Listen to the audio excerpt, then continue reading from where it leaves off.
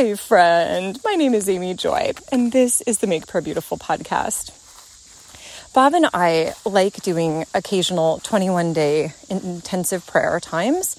Also, maybe you could call them a time of fasting, though not everybody fasts, and certainly most of us don't do a complete fast. So we lead our community in a 21-day fast in January, and we also lead one in August. And the August one is kind of like, we like to think about it as like the halftime of the year, even though it's not literally halftime. It's kind of one semester is gone, the next semester is about to start.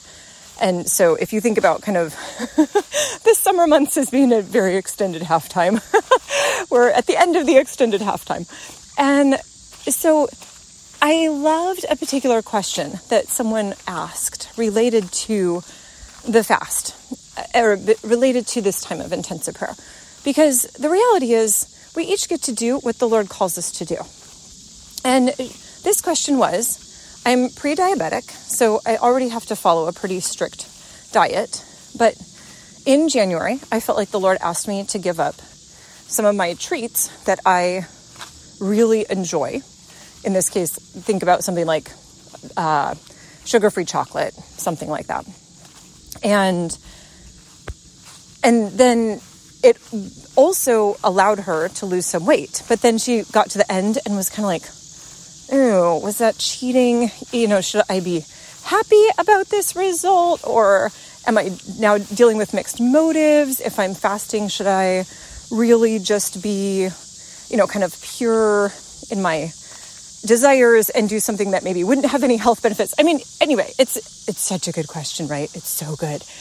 And so I love that the Lord is not the God of or, but he's the God of and. And so in this case, it's not like, well, you should either fast for your health or you should fast for godliness, but you can't do both. Because the reality is, the scripture is so beautiful when you think about John saying, "I pray that in all things you may prosper and be in good health, even as your soul prospers." That's 3 John verse 2.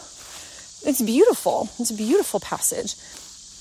And then as I think about different testimonies through the ages, one of my favorite is out of the book, The Hiding Place. And I talk about this pretty often because it's truly one of my favorite stories. So Corrie ten Boom and her sister Betsy were in a concentration camp.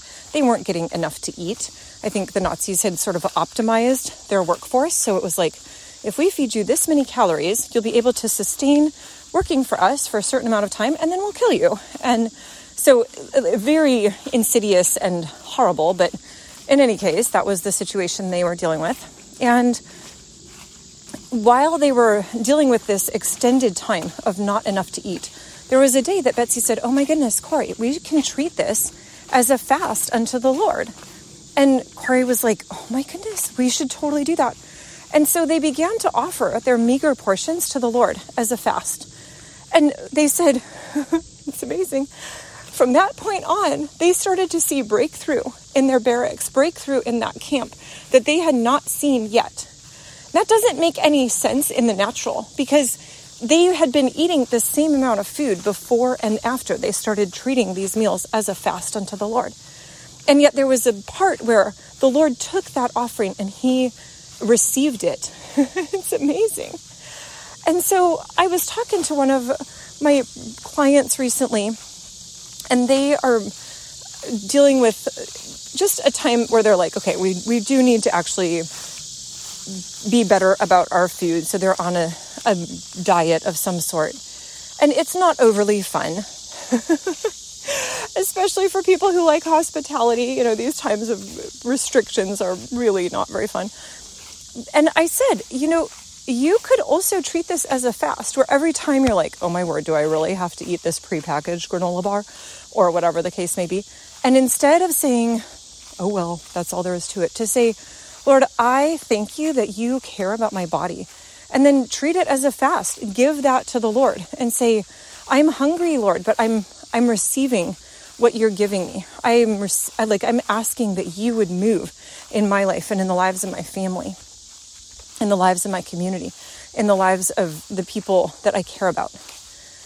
That is awesome that the Lord offers that to us. And so basically my encouragement to you is, if you have to diet for some reason, especially for medical reason, then use that as a fast to the Lord.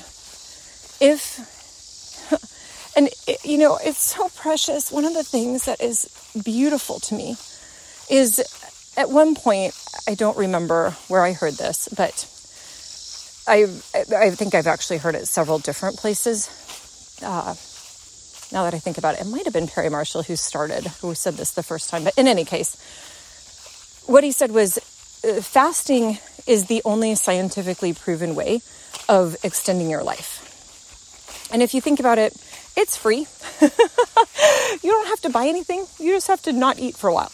And that's not overly fun, but it does help your body process through toxins and other unpleasant things. And there's different ways of doing it. But my point is that one of the gifts that the Lord gives to his people when they're faithful is that he extends their lives.